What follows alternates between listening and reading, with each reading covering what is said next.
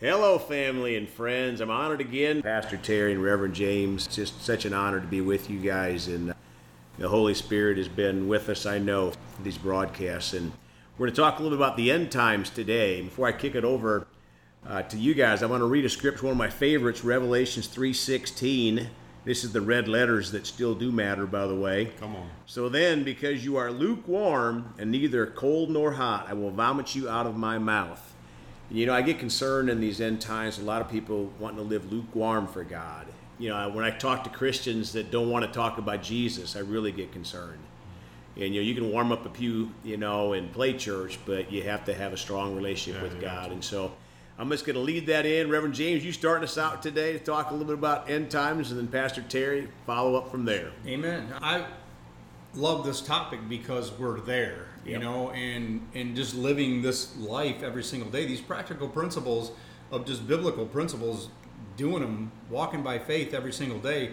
Dawn and I have a motto, my wife and I, one step at a time, one day at a time, for a reason, because, you know, you're not promised tomorrow. We don't know what tomorrow's going to bring. And these times, you know, of fear and trials and, you know, there's things that are onslaught coming against us. We don't know what tomorrow's going to bring. Yeah, that's right. And I tell my children all the time, when I leave them, hey, I might not ever see you again. I don't mean that cold or callously, but we don't know what's going to happen. That's right. You know, and, you know, my license plate on my truck is Psalms 23.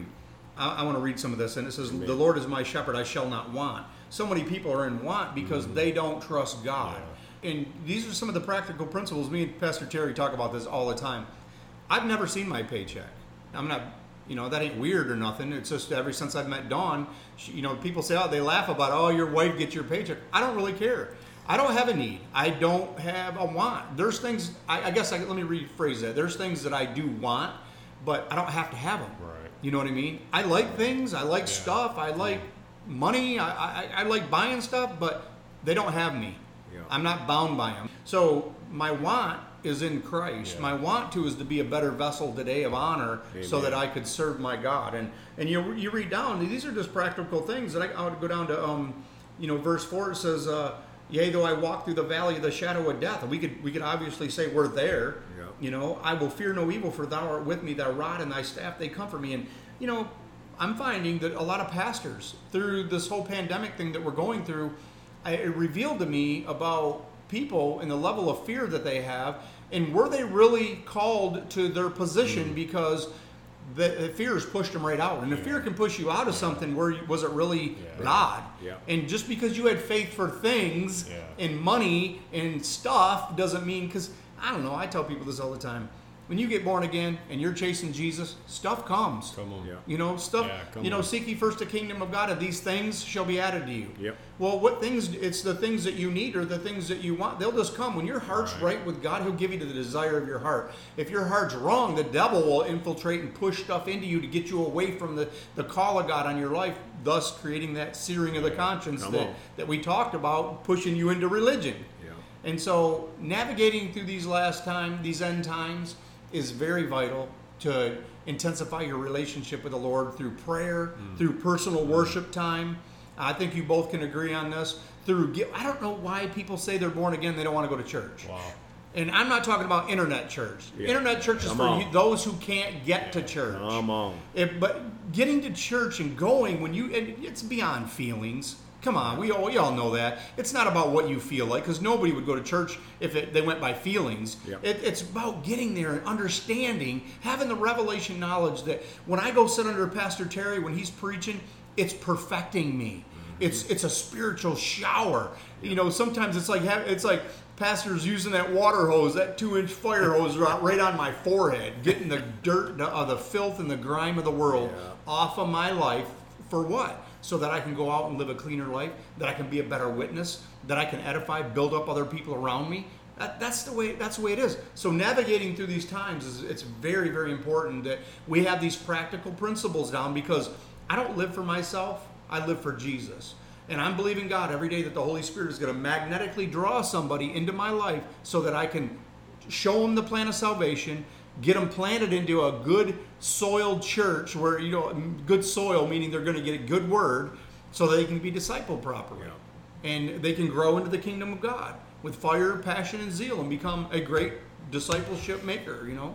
That's the way it should be. Amen. Yeah. Pastor Terry, you better Yeah, have that man. for Hey, me. listen, you said something, James, about these Christians that don't want to go to church. And I was reminded immediately in 2 Timothy chapter 1, verse 12.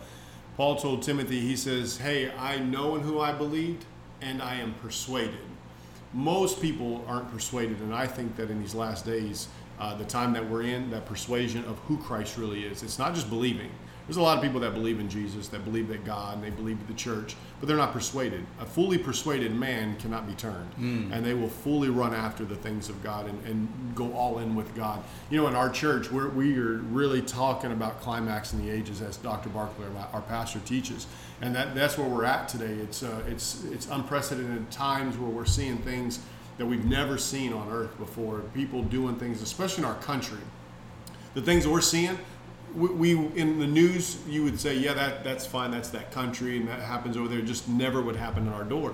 But in the United States of America, if we're in these last days, and the one document that's standing in the way of the Antichrist is the Constitution of the United States. Yeah. And we're finding Christians buckling their knee because they're not fully persuaded. Come on. And I'm just saying that we've got to really get persuaded that either God is God, or he's not. If I'm the Lord, then serve me, the Bible says. And if I'm not, if Baal is, then go serve Baal. It isn't what Elijah said. He said, if God's God, go serve him. But if Baal's God, then go serve him. Let's prove who's really the God. Yeah, and let's see that through miracles. And I think in these last days, I know there might be a fear, but I'm challenging the body of Christ to rise up and be those end-time disciples that are all about this.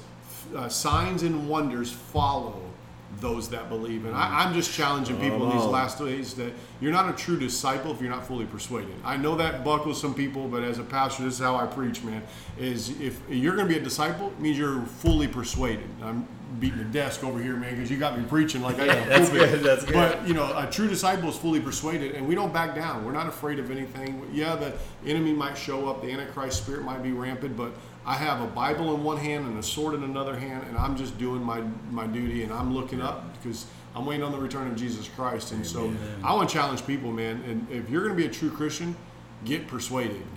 Don't.